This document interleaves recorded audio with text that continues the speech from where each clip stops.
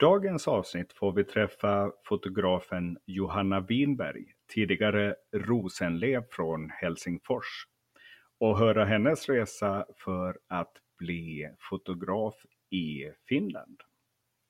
Mitt namn är som alltid Jonas Burman och sponsrar den här podden gör Camp Jonas, som finns till för dig som vill leva din dröm men kanske inte riktigt vågar.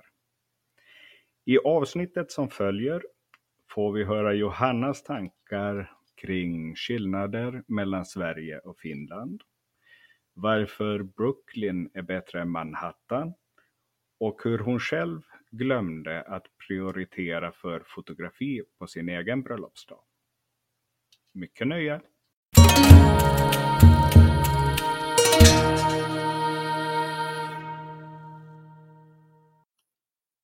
Så, välkomna till dagens avsnitt. Idag ska vi få lära känna fotografen Johanna Rosenlew. Och då spränger vi faktiskt gränserna och flyttar till Finland idag. Välkommen Johanna! Hej, tusen tack! Tack. Är det Rosenlew? Det är faktiskt Winberg sedan 2 månader tillbaka. Jag gifte mig i sommar. Men så här inom företaget på Way Up North så heter jag fortfarande Rosenlew. Det är Rosenlöv. Lev. Ja, precis. Ja, jag var lite förvirrad där med efternamnet, men nu har vi det på klart. Du är inte den enda. Jag får se.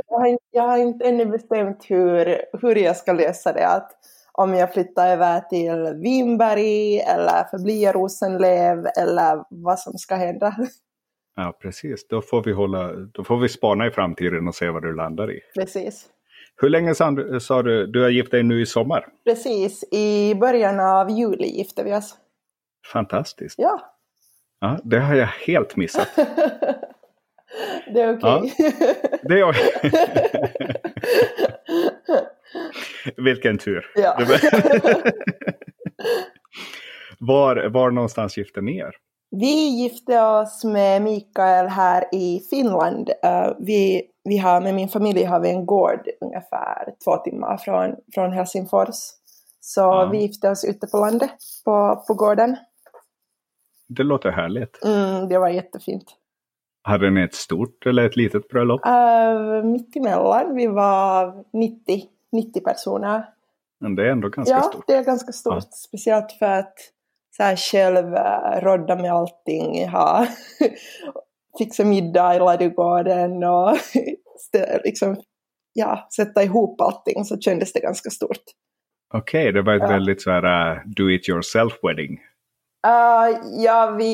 Det var ju inget ställe som vi hyrde. Allt fanns färdigt, fanns klart. Utan det var väldigt mycket som vi fick fixa själva.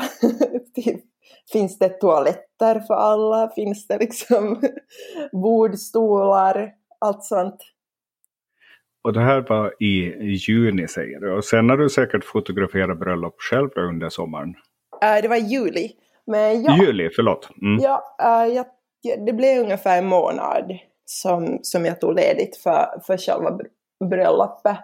Några veckor innan och sen ett par veckor efter också. Men sen hade rullat på som vanligt. Har du fått någon förändrad syn på bröllop sen du gifte dig själv? Svår fråga.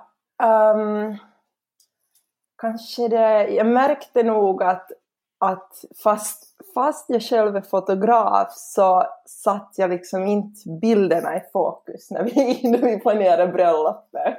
Okej.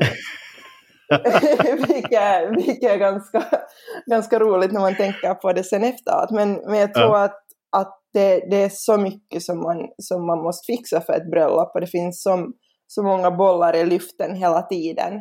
Att det går inte bara att ha bilderna som liksom fokus.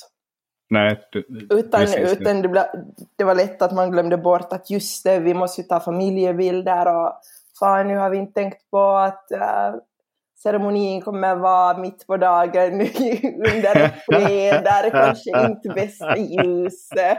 Men det får vara för att det är okej, det är en fin plats. Ja, precis. Ja. Men du fotograferar själv ganska dokumentärt, eller det gör jag. Fel lite? Ja, nej, det gör absolut. jag. Absolut. Så då kanske man får tillåta sig att gifta sig vilken tid på dagen oavsett vad det är för ljus. Ja, det tycker jag. Mikael sa du? Ja. Ja, vem är Mikael? Mikael är min man. Vi har varit tillsammans i 6 år blir det. Vi träffades via våra bästa kompisar. Min bästa vän är tillsammans med hans bästa vän. Så vi lärde känna varandra en tid efter att de började sällskapa. Ja, precis. Ja. Och så har ni en hund? Vi har en hund tillsammans, Biscuit. Ja. Biscuit? Ja. Och ni bor i Helsingfors? Precis, vi bor i Helsingfors. Precis, och du är uppvuxen i Helsingfors har jag förstått? Jag är uppvuxen här också. Ja. Men du har mycket kontakter till Sverige? Ja, eller jag har ju svenska som modersmål. Och fast jag har lärt mig finska i skolan och fast det är ett språk som man måste kunna ganska flytande när man bor i Helsingfors, så är min finska inte den starkaste. Så då blir det lätt att jag drar mig till Sverige, och i alla fall inom bröllopsfoto så har jag knutit mycket kontaktnät där och hängt på Way Up North och så. Du fotograferar runt om i Europa? Precis, det gör jag. Ja. Så inte bara i Finland? Nej, faktiskt ganska lite i Finland. Senaste åren har jag väl fått de flesta av mina bröllop i Sverige. Ja. Och sen några i Finland och lite av resten av Europa också. Spännande. Ja. Ja. Vad skulle du säga är största skillnaden när det gäller bröllop är mellan Finland och Sverige, om vi börjar där? Eller är de likadana? Jag skulle säga att i Finland så finns det en ganska stor så här kulturklyfta när det kommer när man jämför finska bröllop med finlandssvenska bröllop. Finlandssvenska bröllop påminner sig jättemycket med svenska. Medan sen finska bröllop är oftast det är oftast väldigt mycket lekar och traditionella. Jag vet inte om ni har det i Sverige, men ofta sitter brudpar ensamma. Bara de två i ett litet bord. Okej. På sidan om nästan. Men jag ska säga att det är en annan stämning på finska bröllop. Ja, spännande. Jag är ju för övrigt, om vi backar lite snabbt, så är ju jag också född i Finland. Född och uppvuxen. Men precis som du så hade jag svenska som modersmål. Och min finska är nästan totalt borta nu. Ja. Efter många år i Sverige. Men vi kanske ska ta det snabbt för de som lyssnar. För många är ju onekligen svenskar som kommer att lyssna på det här. Och det kan vara lite förvirrande ibland, har jag märkt. Absolut. Det här med finlandssvensk, vad det innebär. Alltså jag kanske inte nu för tiden mera, men speciellt när jag var yngre och jag träffade någon svensk så fick jag ofta höra att jag talar jättebra svenska. För att de visste inte, eller de visste inte vad finlandssvenska var. För någonting. Men alltså Finland hörde ju till Sverige för många 100 år sedan. Före vi blev en del av Ryssland. Och sen så blev vi självständiga för 100 år sedan. Så svenskan har levt kvar i Finland. Och idag så är det ungefär 10% skulle jag säga. Som har svenskan som modersmål. Precis. Och jag har jag talar svenska med min familj, jag har gått i svensk skola, det finns liksom sjukvård på svenska och det finns många mindre städer också som var majoriteten av invånarna talar svenska som modersmål. Och mestadels längs kusten. Precis, eller hur? kusten mot Sverige då. Ja, precis. Så det är med andra ord en minoritet som pratar svenska som modersmål i Finland. Precis. Inte som att man pratar finska och har lärt sig svenska, utan du har svenska som modersmål. Ja. Jajamän. Hur mår svenskan i Finland nu för tiden? Ja, det är en bra fråga. Alltså jag skulle nog säga att den mår rätt okej. Ja. Om du åker till Helsingfors som på semester eller så, tar du dig fram på svenska då? Nej. Om du har tur så kan du ta dig fram på en knagglig svenska. Ja. Att inte i Helsingfors så mycket. Ja. Ja. Jag var nyligen faktiskt i Helsingfors. Och då tog jag taxi från flygplatsen till Sibbo som ligger utanför Helsingfors. Ja. Och då hade jag en lång konversation med taxichauffören. Först tror jag han var ganska förvånad över att någon sätter sig och pratar med han. Det var känslan jag fick i alla fall. Men han tyckte att det var väldigt roligt att träna på sin svenska. Okej. Så, men du har vuxit upp i Finland och Helsingfors. Precis. Då har du gått i skola där också. Det har jag gjort. Ja, vad gick du i för skola och vad kommer du ihåg bäst från den tiden? Nu måste jag fundera tillbaka. Jag har gått grundskolan här i Helsingfors. Och sen efter det så flyttade jag faktiskt till Karis som är en liten stad 1 timme från Helsingfors. Och där studerade jag foto i 1 år. Men tänker du då liksom på... Vilken ålder var det här när du började studera fotografi? Det här var efter studenten. Efter studenten, ja. Precis. Var det någon slags folkhögskola? Eller precis, det var en folkhögskola. Ja. Det är kul. Jag har inte funderat på det på jättelänge. Det är ändå ett antal år sedan. Ja. Men det var en rolig tid. Jag vet inte om jag skulle säga att jag lärde mig jättemycket foto. Okej. Där. Eller det var, man var, hur gammal var jag? 20 år gammal. Det var mycket festande och lärde känna nya människor. Och ja, alltså i min grundskola så jag gick inte i en jättestor grundskola och alla bodde ändå ganska nära varandra i centrala Helsingfors. Så det var nog först sen när jag flyttade till Karis som jag lärde känna folk från hela Finland och ett par människor från Sverige också som jag studerade med där. Att det var absolut en annorlunda miljö. Ja, var ni många som studerade fotografi? Vi var en ganska liten grupp. Skulle vi ha varit 20? Okej. 20 personer ungefär. Är det någonting du lärde dig då som du känner att du fortfarande har med dig idag?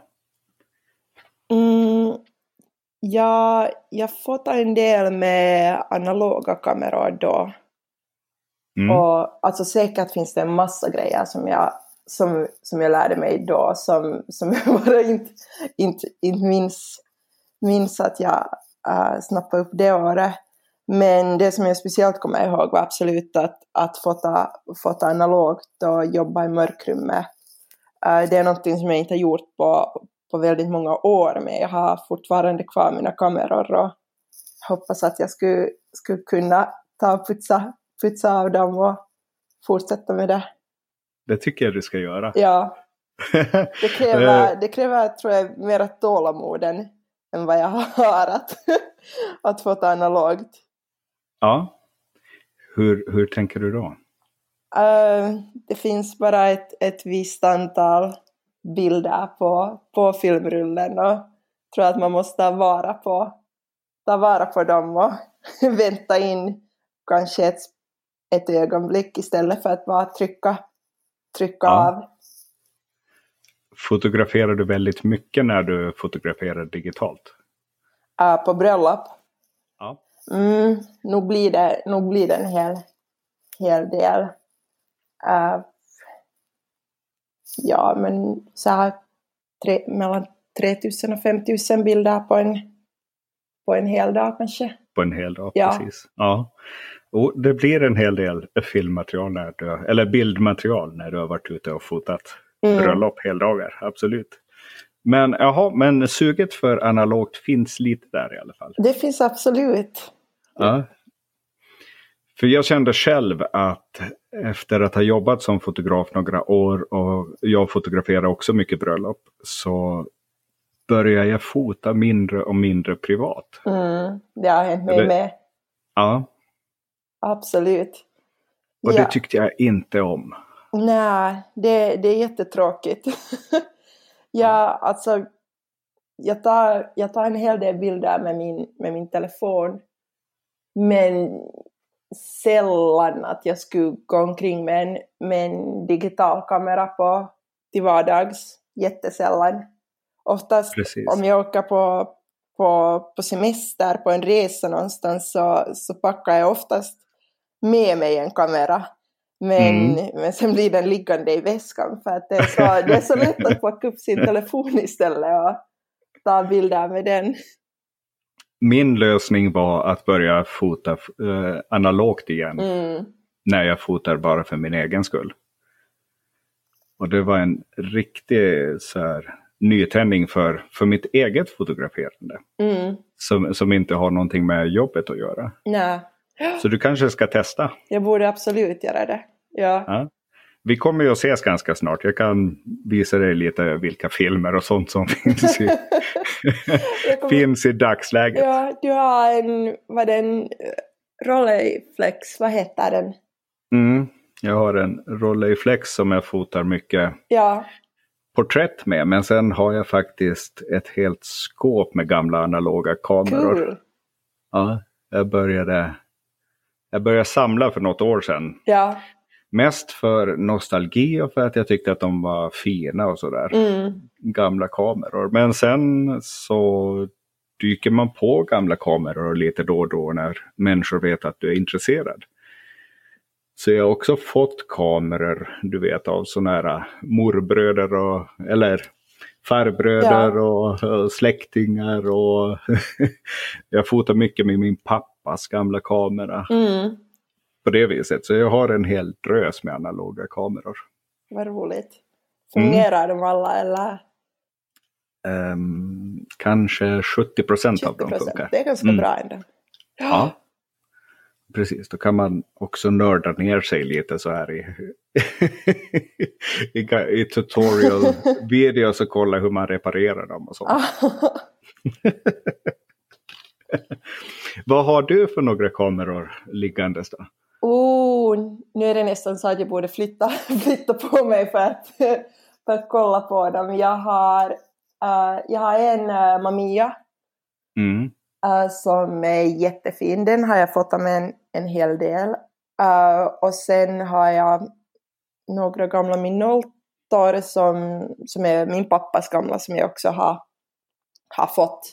Men ingen av dem är i det skicket att jag skulle kunna ta ner dem från hyllan och genast sätta in en film och börja plåta. Okay. Att det krävs nog i alla fall ett batteribyte och kanske liksom slutaren är sönder på många av dem eller någonting annat som inte fungerar. Så de behöver lite kärlek innan de behöver lite kärlek för det. Jag kommer att använda dem. Och sen någon gammal polaroidkamera har jag också. Jag har en jättefin som det går, jag vet inte vad filmen heter, men det är den här gamla polaroidfilmen som man liksom ska, efter att man har tagit bilden och efter att filmen har kommit ut så liksom river man av pappersstycke på förrän man ser själva bilden. Men den filmen görs inte mera, annars ska jag absolut använda den. Ja, jag tänkte säga, för det finns ju polaroidfilm nu igen, men kanske inte just den. Nej, och jag var till och med i New York för ett par veckor sedan och jag försökte hitta filmen där, men nej, alltså man får köpa den på Amazon, men då kostar det ganska mycket, så det har jag inte ännu gjort. Okej. Var du på B&H? Jag var på B&H. Det var en dröm. Det var en dröm. Ja, en dröm som går. Var det första gången du var där? Det var första gången i B&H, inte första gången i New York. Precis. New York är en av mina personliga favoritstäder. Har du varit där många gånger? Det här var min tredje gång.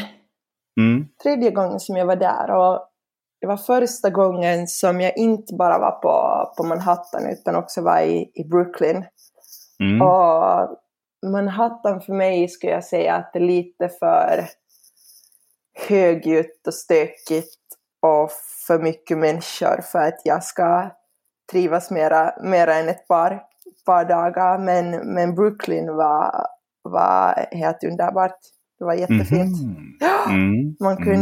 Man kunde liksom höra fågelkvitter, och det var grönt och tomt på gatorna. Och, det var som en helt annan stad. Det låter som Finland. Ja!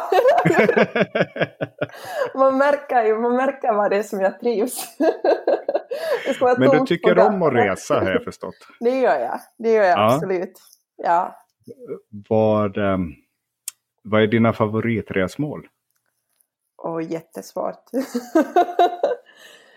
Jag tycker om nya platser. Det gör jag.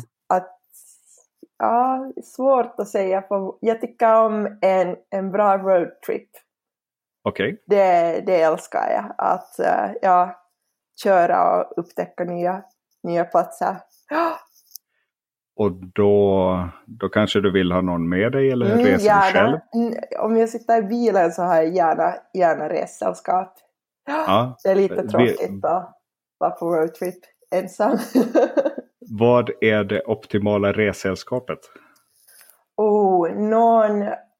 Om det är jag som sitter bredvid ratten, så någon som är bra på att DJa. Någon som sätter på bra musik. Och okay. Allmänt bra sällskap. Men inte för många människor? Nej, gärna en eller två eller tre. Ja. Har du haft någon sån här, jag tänker tillbaka lite igen när du började fotografera. Hade du någon slags mentor eller någon som hjälpte dig extra mycket för att nå dit där du är idag? Jag tror inte. Nej, jag tror att jag har alltid känt mig jätteensam i mitt yrke. Det har inte funnits väldigt liksom, många vänner som har sysslat med samma sak som jag, eller någon som jag har sett upp till. Utan jag har såklart då via att studera har jag lärt mig en del, men mest ska jag säga att det är ungefär YouTube och Google och Facebookgrupper som jag har, varifrån det har börjat. Så förutom din grundutbildning så är du väldigt mycket självlärd? Ja. Det är jag. Jag börjar börja studera foto på högskolenivå. Men jag blev inte klar från den utbildningen, utan jag valde att avsluta. avsluta det. Att det är nog väldigt mycket, självlärt. Har det varit en bra väg, känner du? Den har varit lite ensam, säger du, men har det varit ett... I början i alla fall har den varit ensam. Att jag skulle säga att de senaste åren så har jag inte känt mig ensam i mitt yrke. Men det är också för att jag har hittat ett jättebra kontaktnät. Men vad var din fråga? Nu vill jag inte. Det var, jag tänkte bara, men vi kan fortsätta. Kontaktnät är ganska intressant, tycker jag. För det är någonting som återkommer mycket när jag pratar med olika fotografer. Om hur viktigt det är med ett kontaktnät och ett nätverk. Så därför tycker jag det var extra intressant att du har på något vis lärt dig själv och utan så mycket stöd från andra, som jag uppfattar det som. Ja. Men vad är det för nätverk som du har idag? Vi har ett nätverk med några tjejer som jag har lärt känna via Way Up North. Så har vi en grupp tillsammans som, alltså vi delar jättemycket erfarenheter med varandra. Både bra och mindre bra, och söka stöd. Och också liksom om det är ett jobb som man inte kan ta emot, så tipsar man om någon annan till brudparet. Och det är via Way Up North som jag har lärt känna de här kvinnorna. Och, men då kan det inte vara så många i Finland, eller? Nej, är det? Jag är faktiskt den enda från Finland. Ja. Precis. Känner du andra fotografer i Finland? Det gör jag. Men inte jättemånga. Alltså jag kan räkna dem på en hand. Ja. Är det några som du samarbetar med och så, eller hur ser det ut? Inte så mycket. Att det är nog mer mot Sverige som jag drar mig. I alla fall inom liksom bröllopsfoto, så är det i Sverige som mitt kontaktnät ligger. Är det på grund av språket, eller är det någonting annat? Jag skulle säga mycket på grund av språket, men också för att det har alltså mycket kommer ju från Way Up North och från att ha deltagit på de olika konferenserna och de personerna som jag har lärt känna där. Och det har inte varit speciellt många andra finnar med, förutom nu på senaste i Rom, så var det en del finnar. Men annars så har det ungefär varit jag och du. Känns det som. Att det är ju, mitt kontaktnät kommer mycket från de personerna som jag har lärt känna där. Jag förstår, precis. Spännande. Jag känner några fotografer i Finland. Men inte jättemånga. Men de som jag känner, så ska jag se till att presentera dig för, så att du lär känna dem. Känner någon tjej som bor precis utanför Helsingfors. Okay. Så det kan vara roligt. Absolut. Men det låter underbart.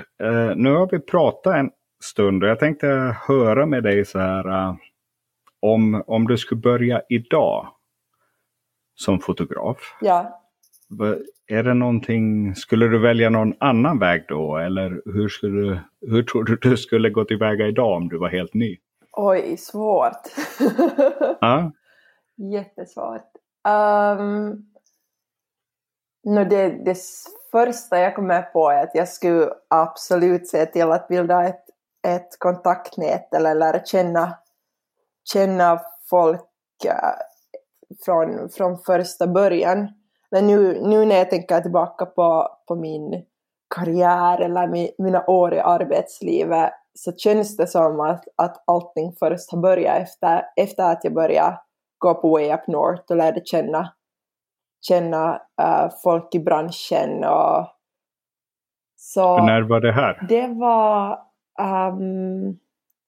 2016. 16 tror jag. Ja. Men ja, alltså absolut bilda ett bra kontaktnät med personer som är likadana som du trivs med. Och annat än det, svårt att säga. Ja. Det är därför det är bekvämt att sitta på den här sidan mikrofonen. Det är inte så farligt på den här sidan. Ställa svåra frågor. Ja.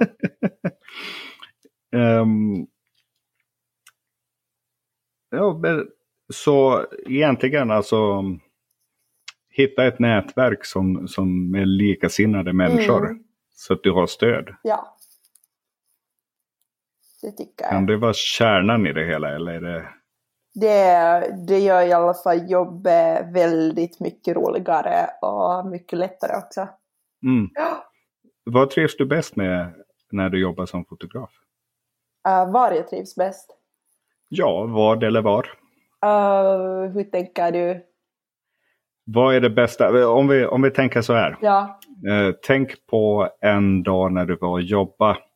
Och när du kommer hem och känner att det här skulle jag ta mig fan göra gratis. Vad är en riktigt bra dag för dig som fotograf? En riktigt bra dag är ett bröllop så var man har lärt känna brudpar innan och vad man känner att man är på samma nivå. Man liksom tycker att wow, de här personerna så skulle jag vilja ha i mitt liv för alltid. De här två människorna känns som mina vänner. Jag vill inte lämna festen för att det är så kul att fota dem. Det är ett bra bröllop. Det är någonting som sker ofta, känner du? Halvofta. Halvofta. Det är inte ett finlandssvenskt ord. Där hittar jag på ett ord. Mitt mål är ju att det ska alltid kännas så, för att det är jättemycket roligare att jobba då. Men nej, inte händer det ju alltid. Nej, precis. Men det är okej om det inte händer alltid heller. Ja, det är väl en utopi att du ska kanske klicka med allt och alla jämt. Ja. Ja, men du är både en people person och inte, känner jag. Ja. Det har du väldigt rätt i. Ja, okej.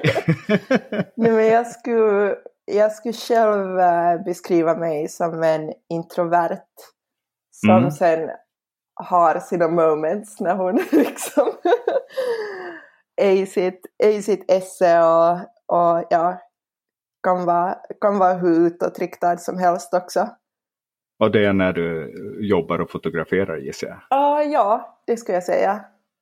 Ja, då måste man lite, eller jag tycker i alla fall att man måste sprida en viss energi åt sina brudpar så att de också ska liksom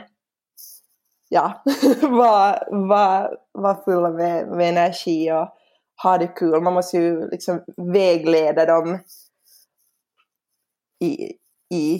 i fotande om det. Ja, precis. Ja. Det låter ju helt underbart. Du sparar dig med andra ord till dina brudpar. Inte bara det. Inte bara det. Nej. Men jag är också en person som trivs väldigt bra på tomma gator eller ensam hemma jobbandes. Att jag trivs också bra av att vara ensam ibland. Jättefint. Det ger säkert så här lite hopp till alla andra introverta fotografer där ute att fungerar att fota bröllop ändå. Absolut. Ja, jag tror att det kan vara faktiskt en stor styrka också. För ofta upplever jag att introverta människor har ganska bra kontakt med sig själva och kan känna av lite vad som händer runt omkring också. Absolut, det känner jag att jag har. Jag är ofta kanske en lyssnare istället för en pratare. Och då, precis som du säger, så känner jag lätt av känslor. Och kan anpassa mig också till de känslorna och till liksom situationen bra. Precis. Hur har det påverkat ditt fotograferande, tror du? Det är svårt att säga. Liksom om det är ett par som är väldigt utåtriktade och har liksom en hög energinivå, så kan jag försöka i alla fall anpassa mig till det. Medan sen igen, om det är ett mer lågmält par, så tror jag inte att eller då kan det bli lite klumpigt om man går in med jättemycket energi och försöker få någonting ut ur paret som de inte känner sig liksom bekväma i. Nej, precis. Att bara genom att anpassa sig till situationerna och till människorna man jobbar med. Det låter jättebra. Ja, du Johanna, då tror jag faktiskt att jag ska börja släppa dig vidare i din fredag som det är idag. Ja. Och önska dig en trevlig helg. Detsamma. Det var jättekul att tala med dig. Detsamma. Och så vi träffas faktiskt snart. Det ska bli roligt. Det ska bli Då ska vi titta på analoga kameror och finska fotografer.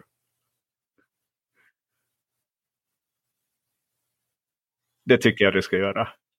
Ja, det låter bra. Vi har det som plan. Varsin analog kamera med. Ja, okej. Tack ska du ha Johanna och ha en trevlig helg. Hej då.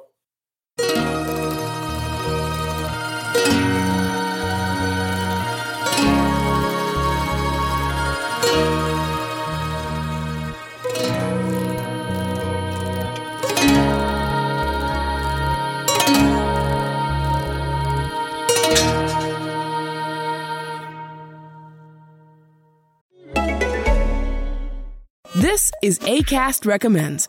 Every week we pick one of our favorite shows, and this is one we think you're gonna love.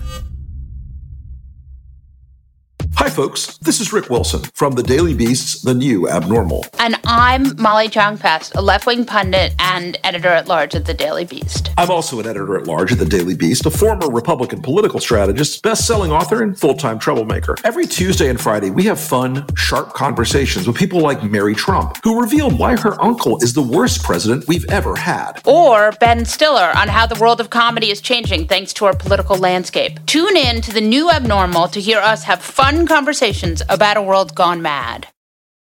Acast is home to the biggest podcasts from the U.S. and around the world. Subscribe to this show and hundreds more now via Acast or wherever you get your podcasts.